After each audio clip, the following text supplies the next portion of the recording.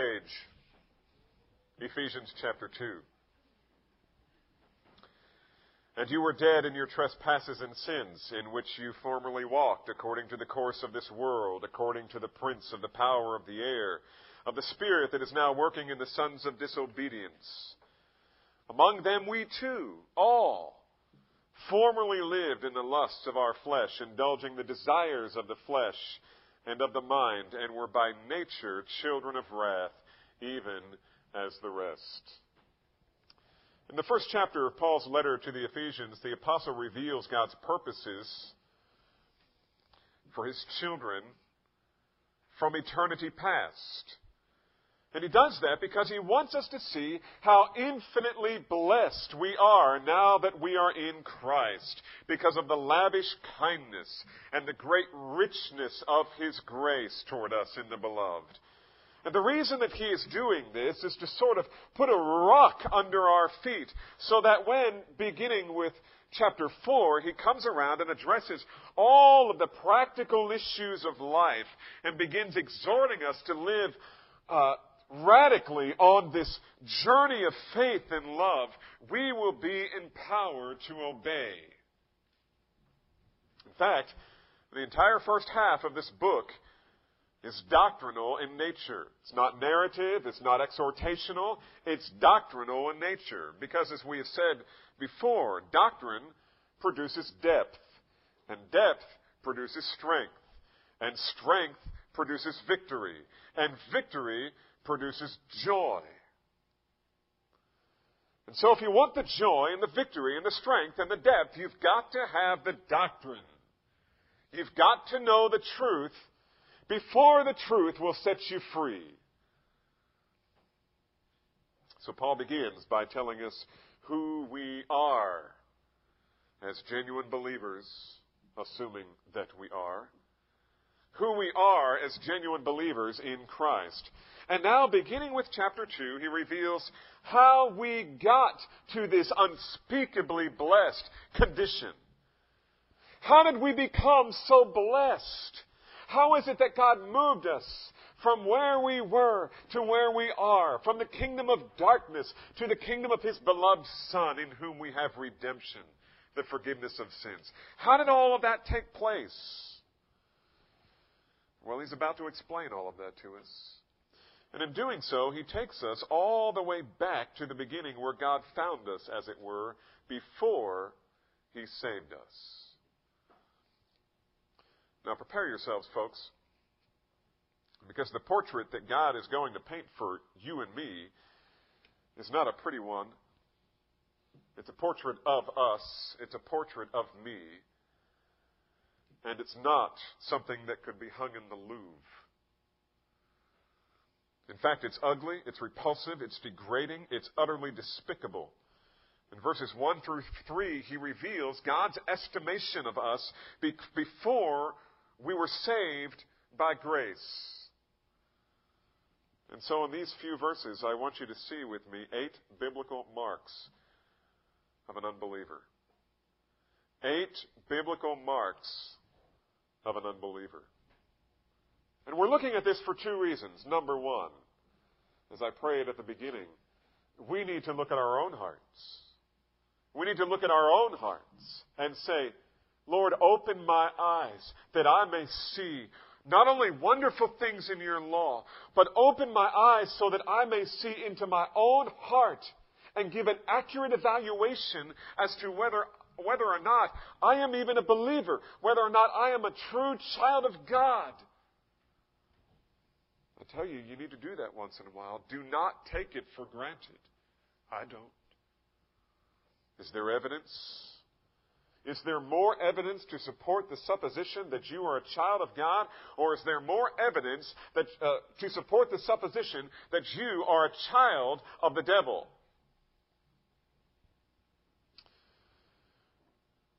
The second reason that I want us to look deeply into this is the reason that Paul does in the context here.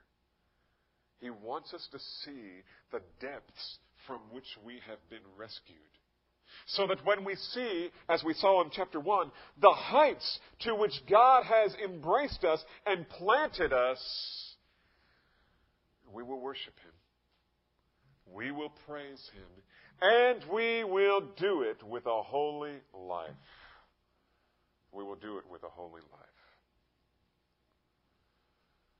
And so we want to look at the 8 biblical marks of an unbeliever. Are you ready? Mark number 1. He is spiritually dead. He's spiritually dead. And you were dead in your trespasses and sins. Now, the first thing I want you to notice here is that it's in the past tense. He's speaking of all of us who truly believe and are in Christ, referring back to what we were like before God's grace, before salvation. This is not the condition of the believer now. We are not dead in our trespasses and sin, but it is the one that we were born in, physically and spiritually. Before we were born again, we were born dead. We were still born spiritually. In a word, as Paul says, we were dead. Folks, when you boil it all down, there are only 2 explanations for why mankind finds itself in such a sorry state as he obviously is today. The first option comes from the Bible. It's the one the Bible offers through the apostles and the prophets who were inspired by God. The other option originates in the minds of unregenerate men. Now, basically, man's view can be summed up by asserting that the reason that we all fall so far short of the golden rule, as it's called, is because man simply has not had enough time yet to evolve into it.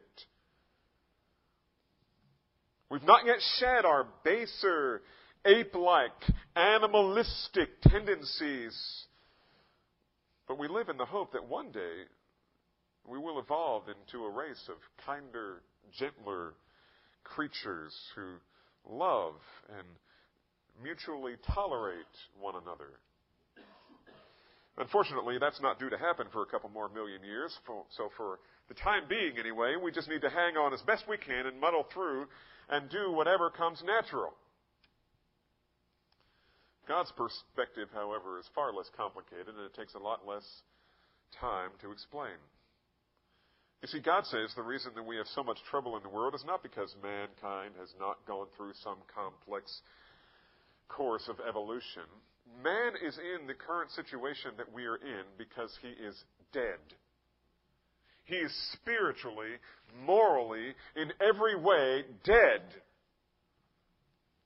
Now, obviously, Paul's not speaking of physical death, but rather of spiritual death. We do have a heart that beats. We have lungs that breathe in and out. We have eyes that see things physically. We can hear, we can touch, we can taste, we can smell. Remember, however, that in the Garden of Eden, God told Adam and Eve that on the day that you eat of the tree of the knowledge of good and evil, on that day you shall surely what? Die. And they didn't die, did they? They didn't die. And so we see the first act of grace on the part of God, but we also know something else. We also know that something within them changed radically. They didn't die physically. They died spiritually. Now, what does it mean to die spiritually? What is spiritual deadness? Well, in the Bible, spiritual life is always described in terms of a person's relationship with God. In fact, as Jesus said in John 17:3, eternal life is defined by a person's relationship with God. And this is eternal life, Jesus said, that they may know you, the only true God, and Jesus Christ, whom you have sent. That's eternal life. What is life? What is spiritual life? It is to know God. It is to be in communion and a relationship of peace with God. Peace as opposed to conflict. We're no longer under the wrath of God, but we are now adopted sons. That's what it means to be alive. That's what it means to be alive spiritually. It means we exist in a mutual relationship with God. To be dead, then, is the exact opposite of being alive. To be spiritually dead means that we exist apart from God. We have no relationship with Him. We are unresponsive to Him. We hear the Word preached, and it does nothing to us. I remember, in years past when Pastor Jim would preach from this pulpit, and we had an unbeliever who came all the time and sat in the back. They were here to help out another member of our congregation who was elderly. And Jim would preach the most wonderful, heart-wrenching, gut-piercing sermon from the Word of God. And all the believers would be laying out on the pews, so to speak. And I would go back and talk to this friend, and he would tell me, the bulletin pages for the hymns were mislabeled. And did you notice that the word here in hymn number 2 on our song sheet is the wrong word? And he would go through the index and he would find discrepancies in the hymnal. And I'm thinking, one of the greatest messages that has ever been preached in this pulpit was just delivered. And you're concerned about the discrepancies in the hymnal. What does that mean? He's dead. He's dead. He's spiritually dead. That's what it means to be dead. You're unresponsive to God. You don't have a vital relationship with God. In fact, as we will see, this kind of person who is dead in his trespasses and sins lives under the constant threat of God's eternal punishment.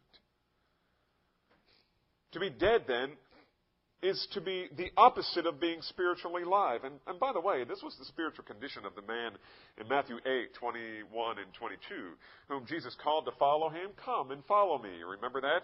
And the man replied by asking permission, would you please let me go bury my father first? Now you need to understand that was kind of a Hebrew expression, which meant, I've got an inheritance coming, and when my daddy dies and I bury him, that inheritance will be mine, I will be financially independent, and I will then have the freedom to follow you.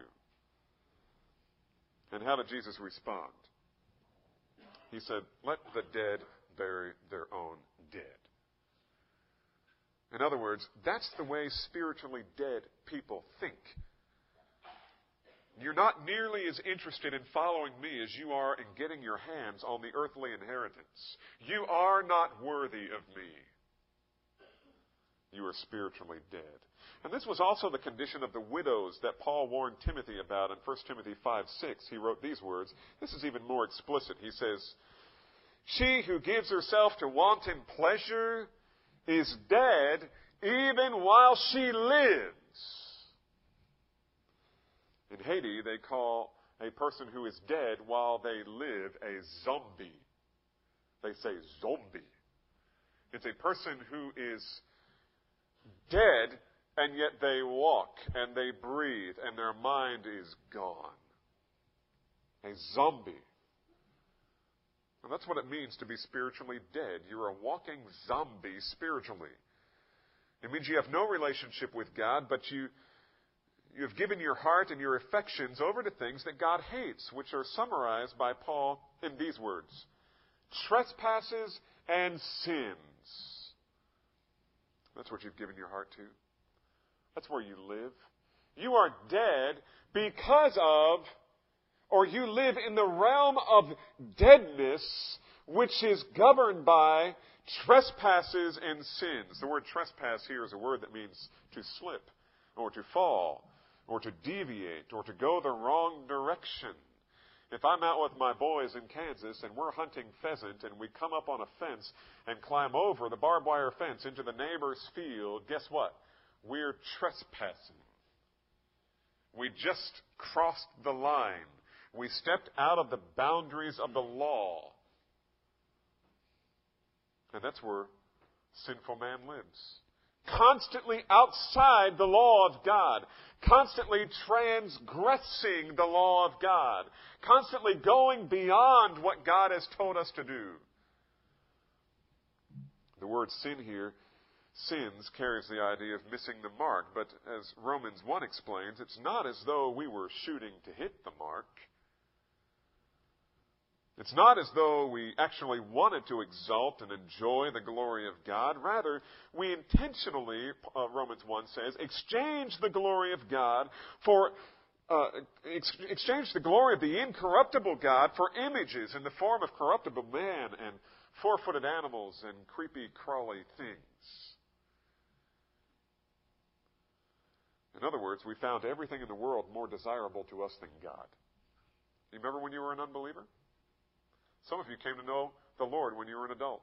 You remember when you were an unbeliever? You desired everything in the world except God. And I'm afraid our churches are full of people who come to church Sunday after Sunday after Sunday after Sunday. And Monday through Saturday, they desire everything but God. It's a mark of an unbeliever, folks. It's the mark of an unbeliever. It says, perhaps you are still dead in your trespasses and sins. If you have no desire for God on Monday through Saturday, then perhaps you don't know God. Perhaps you are still dead while you walk, while you sing the hymns, while you listen to the preaching. You are still dead. Now, this explains why man sins. All of us are born alive physically, but dead spiritually. And the only way we can become alive spiritually is to be what? Born again.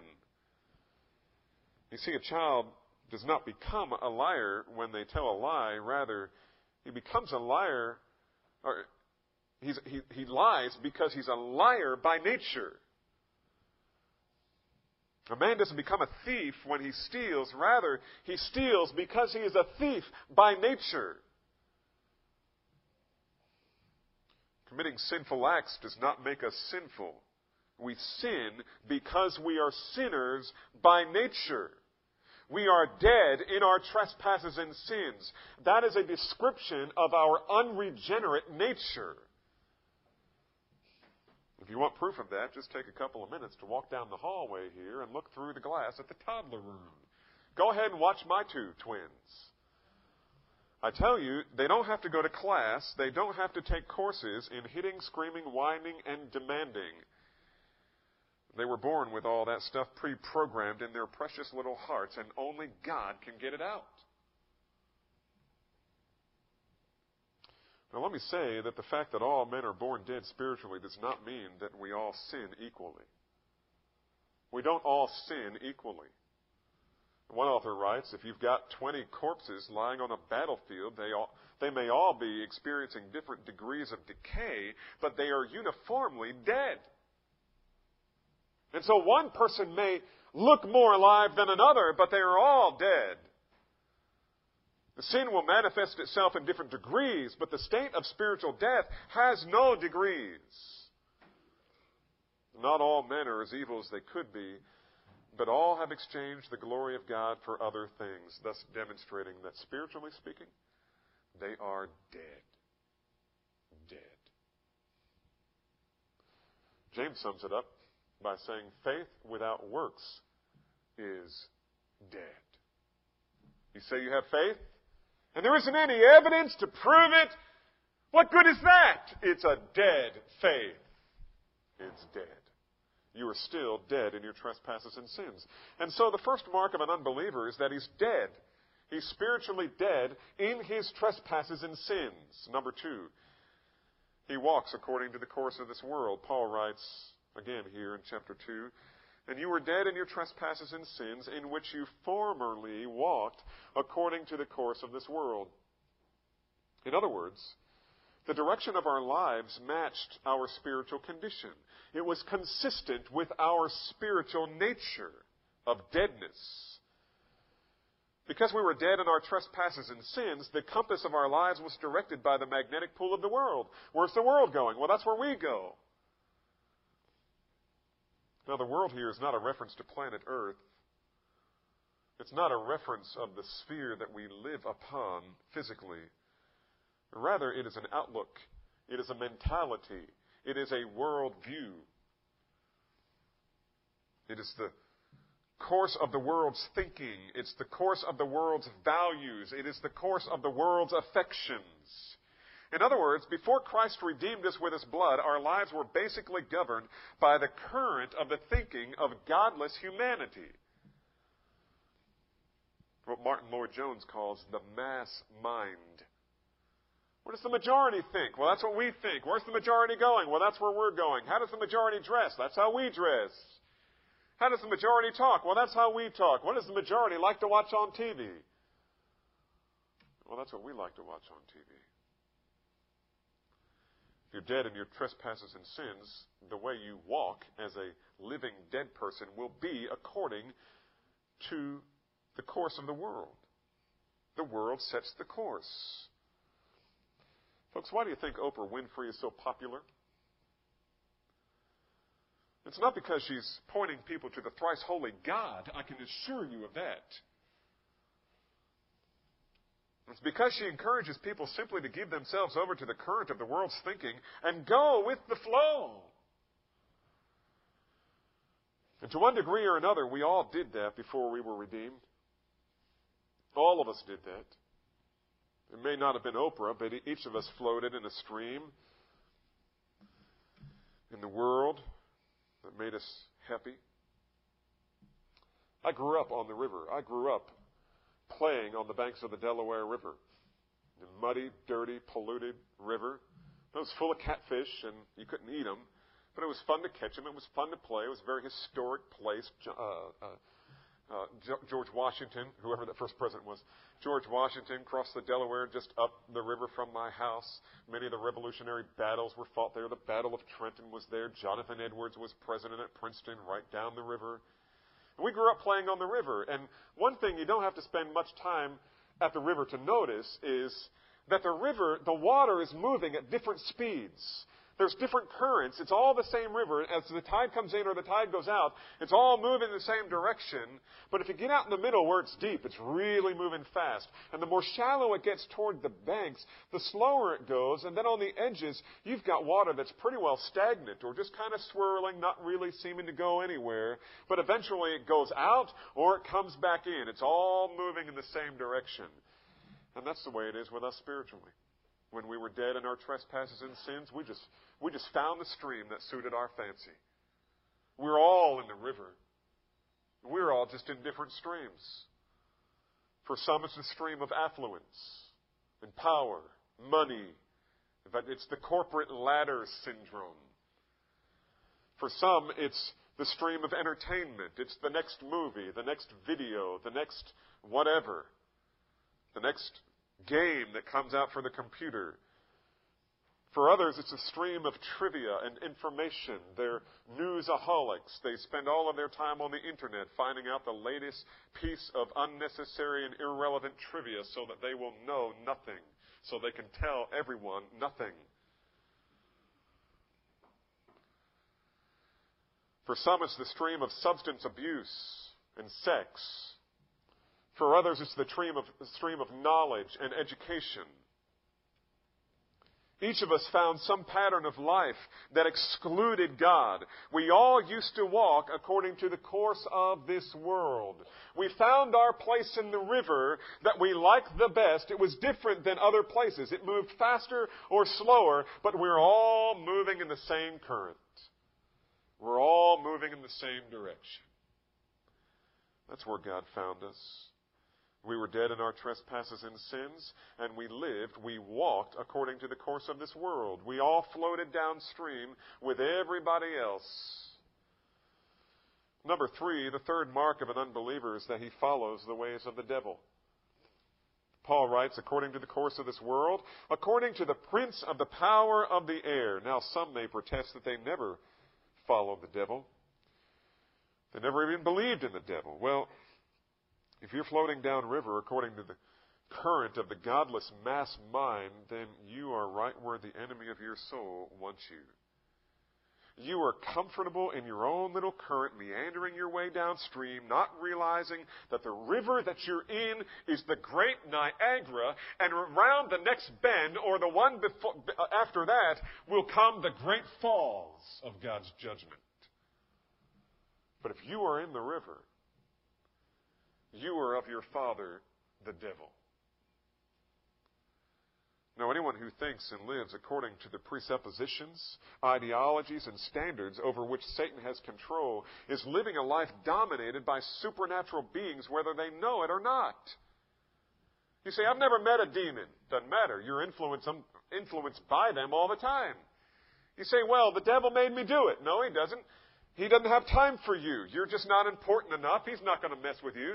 But his demons will. They'll harass you. By the way, the devil is not omnipresent. Did you know that?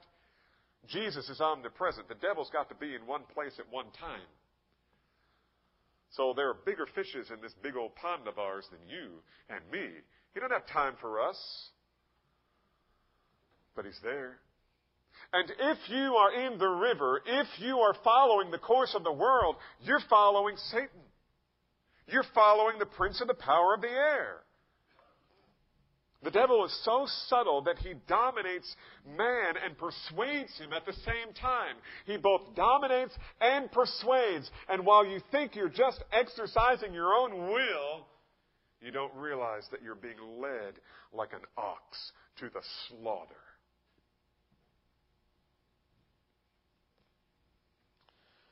2 Corinthians 4:4, Paul calls the devil the god of this world. And here in Ephesians 6, he tells us that our struggle is not against flesh and blood, but against the rulers, against the powers, against the world forces of this darkness, against the spiritual forces of wickedness in heavenly places. That is the demonic host. And if you are of the opinion that there is no such thing, you have already lost the battle. You have already lost the battle. Unbeliever,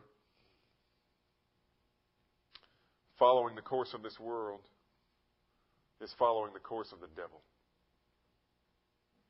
And the devil is the spirit that is now working in the sons of disobedience. And that leads us to the fourth mark of an unbeliever. He is literally the offspring of disobedience. The fourth mark, he is an offspring of disobedience. Paul sets this up as if to say that our spiritual mother was disobedience. Where did I come from? Disobedience gave birth to you. That's what he's saying. The phrase doesn't just mean disobedient sons or disobedient children. It means offspring of disobedience. This is reminiscent of the time Jesus told the Jews, you are of your father, the devil, and the works of your father you will do, John 8:44. Likewise, in the Old Testament, sinners were called sons of Belial, and they even used that term of Jesus, the Pharisees did. What it means to be a son of disobedience is that we quarrel with God over His right to command us. In other words, we are rebellious. We assert our will over against God's will rather than doing what we know He would have us do. And we did our own thing instead of doing what we know God wants us to do. That's what it means to be a son of disobedience. We set ourselves up against God and pretend that we are the master of our fate and the captain of our soul, and we live our own plan. We live according to our own unregenerate will.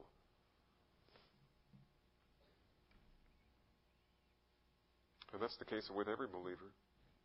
And this is, by the way, why there is nothing so repugnant to our culture as the gospel. There's nothing so repugnant to the unbelievers of this world, and which make up the majority of our culture now. Nothing is more repugnant than the true gospel. You see, the gospel demands that we submit our lives, our ideas, our will to God's. It means that we agree with God about who we are and what we are in for if we don't repent. It means we embrace Jesus not just as Savior, but as our Master. His words become our truth. His desires become our ambition. And His approval our highest calling. Nothing could be further from the mind of an unbeliever. The natural man hates such thinking.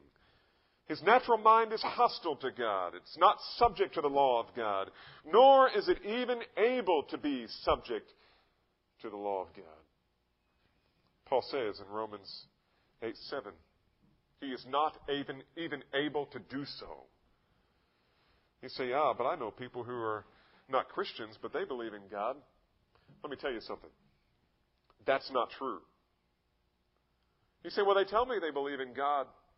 They don't believe in God. They don't believe in God. They believe in a figment of their own imagination. They believe in a patchwork quilt of theological ideas and God kinds of concepts that they kind of throw into a bag and they wrap it all up and say, I believe this. But they don't believe in the true God. They believe in a figment of their imagination. They believe in a God of their own making, a God of their own understanding. They have made God in their image, and they bow down and worship Him. If they truly believed in the God of the Bible, they would love His Son, Jesus. That much is clear. If you truly believe in the God of the Bible, you will love Jesus Christ and be willing to submit to Him. However imperfectly, you will be willing to submit to His Lordship. The lost person is a son of disobedience. He does not obey God, nor is he able to perform anything that God will accept as true obedience until he has submitted his soul to Christ alone in faith. Until then, he will continue to sin, and he will enjoy doing so. And that brings us to the fifth mark. Such a person delights in the lust of the flesh. He delights in the lust of the flesh. Once again, keep in mind, the apostle is not only intending to show us the marks of an unbeliever, but more specifically, he is revealing how we formerly walked, how we formerly lived before grace. All of us used to live, as Paul says in verse 3, in the lust of our flesh, indulging the desires of the flesh and of the mind. In other words, our lives were bound up not in trying to live a life that is pleasing to the Lord in all respects, but rather living to discover and enjoy the next pleasurable experience. The river whose many currents we enjoyed swimming in is the river called lust. It's called lust. Now hang with me here, folks, because you're about to learn something, I think. The word for lust here refers to a strong inclination and desire. In fact, strong inclinations and desires of every sort. It's not just sexual lust, it's lust of every kind. The world of psychology, frankly, has relabeled this sin that the Bible calls lust and give it a more palatable name. You know what it's called? It's now called need. N-E-E-D. It's no longer lust, it's need. And so you hear people say, I just can't stay in this marriage because I'm not getting my needs met. Or you hear people saying, I just can't stay in this church because it's not meeting my needs anymore. Usually when a person speaks of the deprivation of their own needs, what they're really saying is that I'm unable to satisfy my lusts in this present condition. Now, the word for lust here does not speak inherently of sinful desires. In fact, the same word is used in the Bible to speak of strong, holy desires as well. For example, Luke 22:15, Jesus said to his men, I have earnestly desired to eat this Passover with you before I suffered. If you were to read this in the Greek, it would literally say this, with lust I have lusted to eat this Passover with you. What's he saying?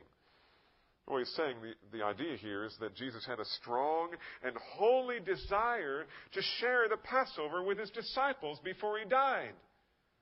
And he was about to institute the Lord's Supper. I mean, this meal that he was about to eat with his disciples was freighted with meaning and depth that would be one of the pillars of the church.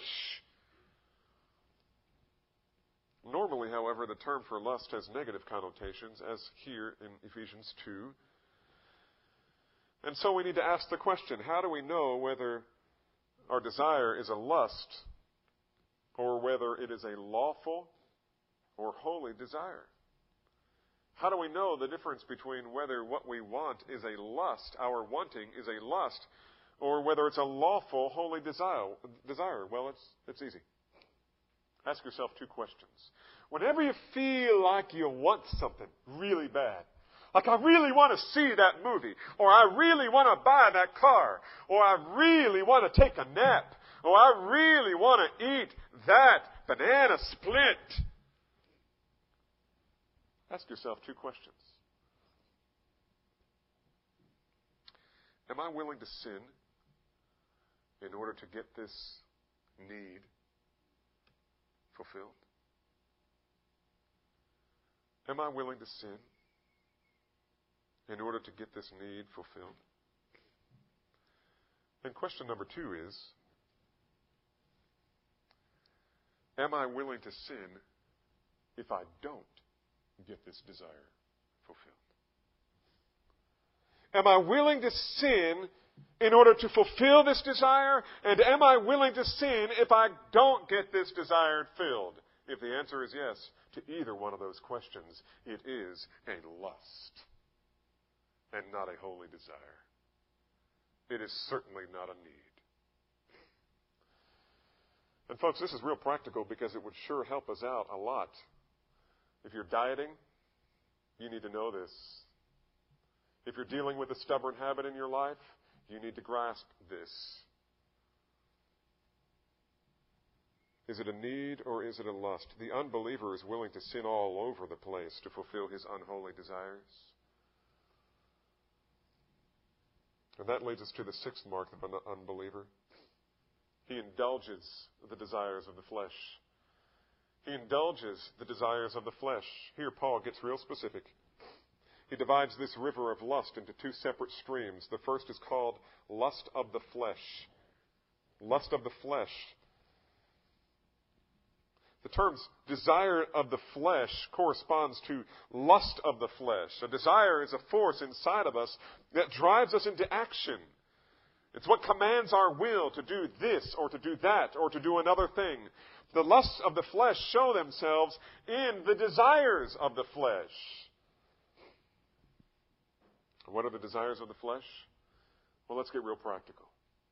The desires of the flesh are these: hunger, thirst, sleep, pleasure, happiness, contentment, sex, fill in the blank. Now, these are things that are not inherently sinful. In fact, most of these things are necessary in order for us to sustain life. We've got to have them. So what makes it a sinful lust, a lust of the flesh, and not just a need of the flesh? Well, even though we need most of these things, nevertheless, each of them becomes sinful to us when we allow them to take control of our lives. Whenever we allow what we consider to be a need, even if it truly is a need, if we allow it to control us, when we begin loving one of them more than we love God, we have moved into lust. We have moved into sin. The unbeliever, however, couldn't care less about loving God. Couldn't care less about loving God. The God of the Bible offends him. The cross of Christ is foolishness to him. The demands of discipleship are oppressive to him. What he really wants is to feel good about himself, to get his needs met as often and with as much pleasure and gratification as possible. But this isn't the only lust the unbelieving man or woman gives himself over to. There's another kind as well. Mark number 7. He gratifies the desires of the mind. He gratifies the desires of the mind. You ever thought about this before? I'm not sure I ever have before this week in studying the Word. We understand gratifying the desires of the flesh, and we can just fill in the gap. I mean, it's almost intuitive for us to understand what he's talking about there. But what about the desires of the mind? Paul specifically says he gratifies the desires of the mind. This is the second stream of the river of lust.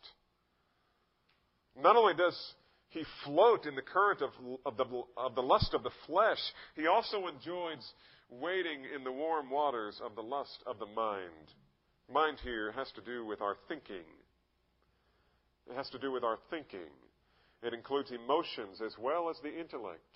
In fact, usually when the Bible speaks of the heart, it's not just speaking of what you feel. It includes that, but it also includes your thinking capacity, so that the Old Testament says, as a man thinks in his heart, so is he. The heart is not just a feeling mechanism. That usually has to do with the bowels of compassion in Hebrew poetry and literature. Talking about the bowels of love and the bowels of... that just doesn't fit for us Americans. We talk about the heart. Other things happen in the bowels, but the heart for the Hebrew was the seat of the intellect and the emotion.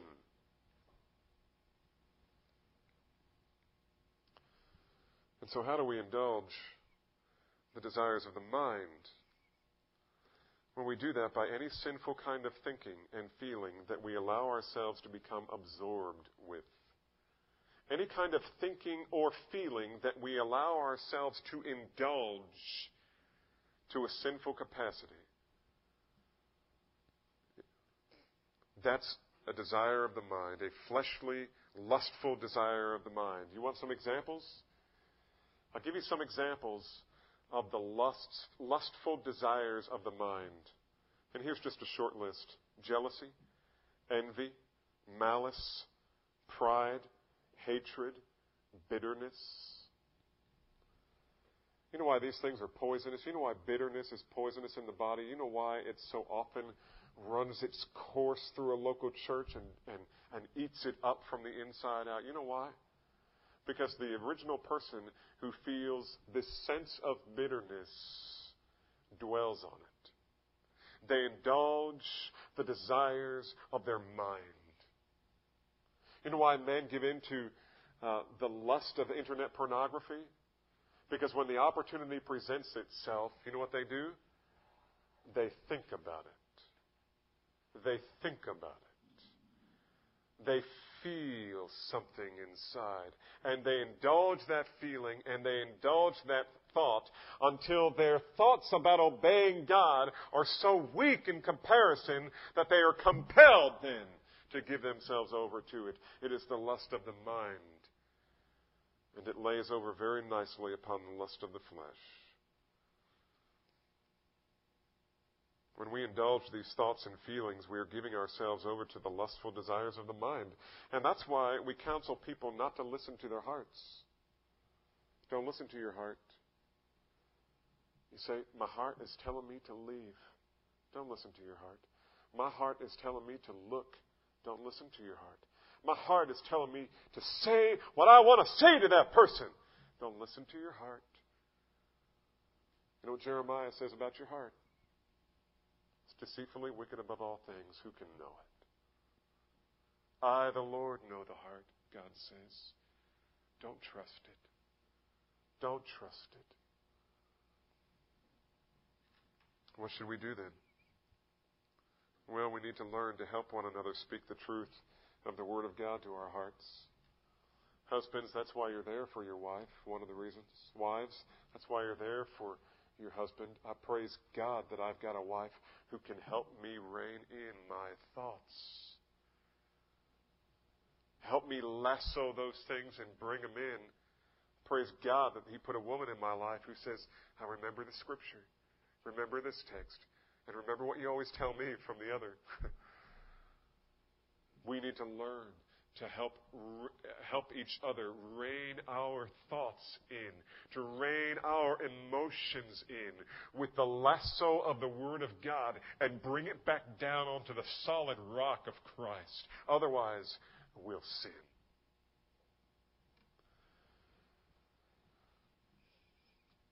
The lust of the mind can also be pursued by watching things on TV that are a reproach to Christ. Listening to talk radio for no reason other than producing some unprofitable feeling of the mind. It also speaks to the whole area of what we choose to read and how much time we give ourselves to entertainment and movies and games. It can even extend into a lust for learning or art or music or drama or philosophy. I tell you, some of the most And I've told you this before. Some of the people in my 10 years of ministry in this church who have fallen into the deepest sin were people who were the most philosophically, theologically bright individuals we knew. But that was their idol. God was not their God. Christ Jesus was not their master. They were mastered by sin. Paul says, all things are available to me. All things are open to me, but I will be mastered by none of them. I only have one master, and I will be his slave until death. Again, most of these things are not wrong in and of themselves. Nothing wrong with sports. But you know what? If you give your heart to watching football this season, to the detriment of your family, if you give your heart to football this season or basketball coming up, to the detriment of your walk with God, it's an idol. It's an idol. And you're no different in watching those games on television than the Old Testament Jews were in bowing down before the Asherah pole, or in the temple of Diana, or before Baal. You have found for yourself an idol that is acceptable in the culture, and you are giving it worship.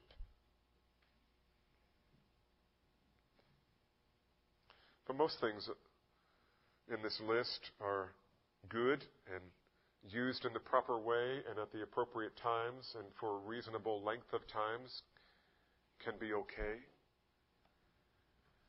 And when we allow them to take control of our thoughts, when we allow them to become the compass of our priorities, then we have drifted into the territory of idolatry. And that explains the last mark. Say, why is idolatry important? We need to learn to think in these terms, folks. When you sin, it wasn't because you made a mistake. When you sin, it wasn't because you slipped. It's because you were worshiping a false god. It's because you wanted something so bad that you were willing to sin to get it. You wanted something so bad that when you didn't get it, you were willing to sin. You were wanting something so bad that any thought of the Lord Jesus Christ was pushed back into the back closet or thrown into the trunk of your car or stuffed into the flyleaf of your Bible so that you could sin. That's idolatry. And that leads us to the last mark of an unbeliever. He exists as a target of God's judgment. And now you know why. Now you know why. Paul says we were by nature children of wrath, even as the rest. What does that mean? It means all of us. All of us. Jew, Gentile, male, female, bond, free, doesn't matter. African, Anglican, doesn't matter. If you are a human being, this is a description of you before grace. And for this reason, Paul tells us in Romans 1 that the wrath of God is revealed from heaven against all ungodliness and unrighteousness of men who suppress the truth in unrighteousness, because that which is known about God is evident within them, for God made it evident to them. For since the creation of the world, his invisible attributes, his eternal power and divine nature have been clearly seen, being understood through that which has been made, so that they are without excuse. No one has an excuse. For even though they knew God, they did not honor him as God or give thanks, but they became futile in their speculations, and their foolish heart was darkened. Professing themselves to be wise, they became fools, and exchanged the glory of the incorruptible God for an image in the form of corruptible man and birds and four-footed animals and crawling creatures. Therefore what? Therefore God gave them over in the lust of their heart. God gave them over to the lust of their heart. This is the final mark of an unbeliever. God is pouring out his wrath upon them. You say, well, we don't see any brimstone. We don't see lightning striking people. We don't see people falling over dead for no reason at all. No, it's not the way God does it. You know what he does? You want baseball more than me? Have it. You want your pornography more than me? Take it. You want your business more than me? It's yours. You want your little hobby more than me? Fine. You take it. You want your education?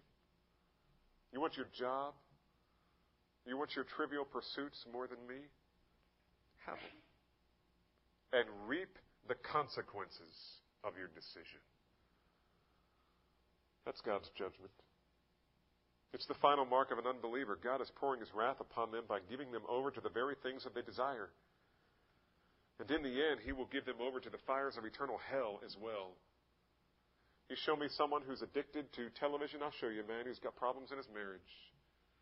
You show me a guy who's addicted to pornography, I'll show you a guy who's got problems in every relationship he has.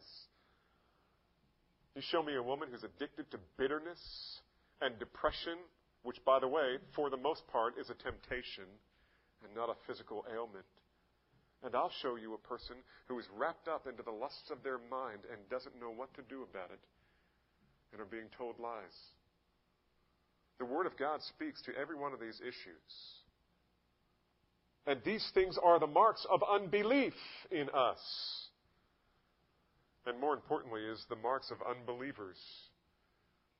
This is the condition we all were in before God saved us. We were spiritually dead. We walked in the course of this world. We followed the ways of the devil. We were the offspring of disobedience. We delighted in the lusts of the flesh. We indulged the desires of the flesh. We gratified the desires of the mind. And we are, therefore, the targets of God's judgment. Paul says, that's who you were. That's who you were.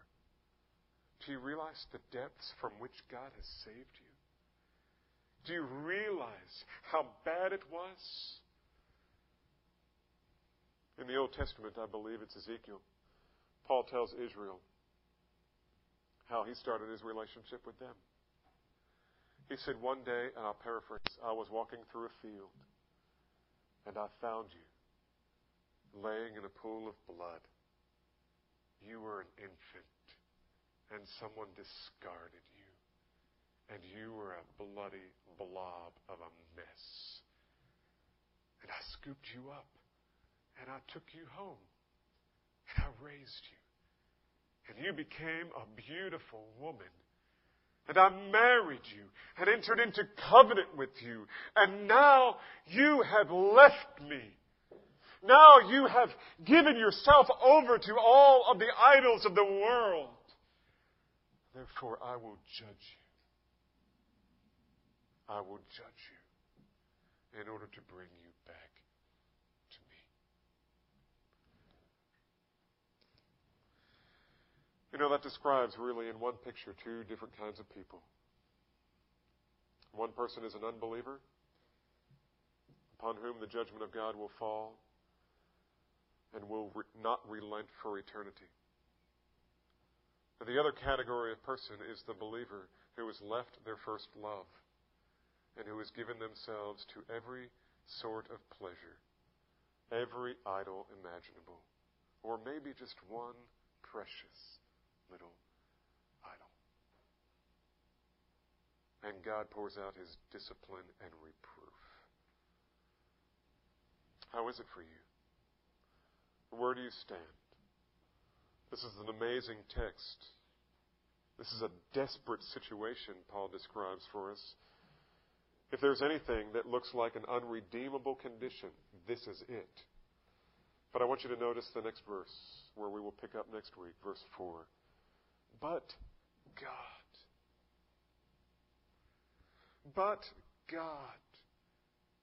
This is who you were. But, he doesn't say you. He doesn't say your preacher. He doesn't say your wife, your kids. He doesn't say the guy on the radio or the TV. He says, but God, being rich in mercy, because of His great love with which He loved us, even when we were dead in our transgressions, even when we were that baby, helpless, kicking about in the middle of a field, prepared to be eaten by the coyotes, even when you were dead in your transgressions and sins, made us alive together with Christ, and in parentheses, by grace you have been saved. By grace.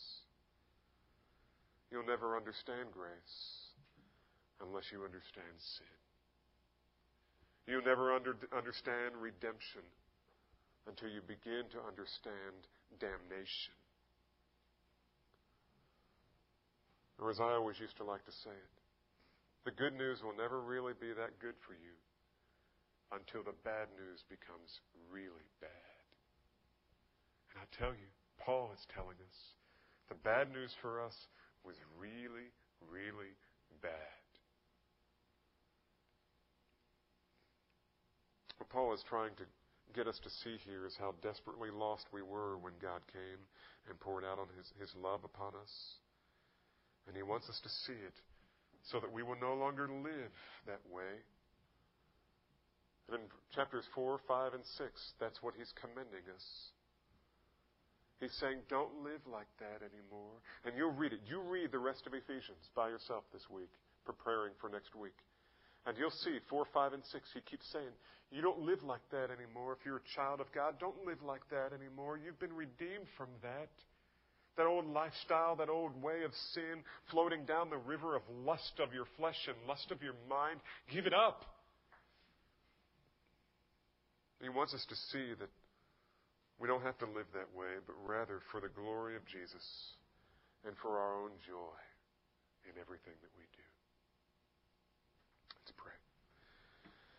Well, Father, we praise you for this text. It's not a pleasant picture. It's not the kind of text that leaves us feeling good about ourselves. But Lord, we haven't come to feel better about ourselves. We've come to learn about you. And in learning about you, we learn about ourselves. And in learning about ourselves, we know how to repent, how to live by repentance and faith. And we learn how to worship you in spirit and in truth. And so, Father, I pray that your Spirit would have his way with us because of it. For we pray it in Jesus' name.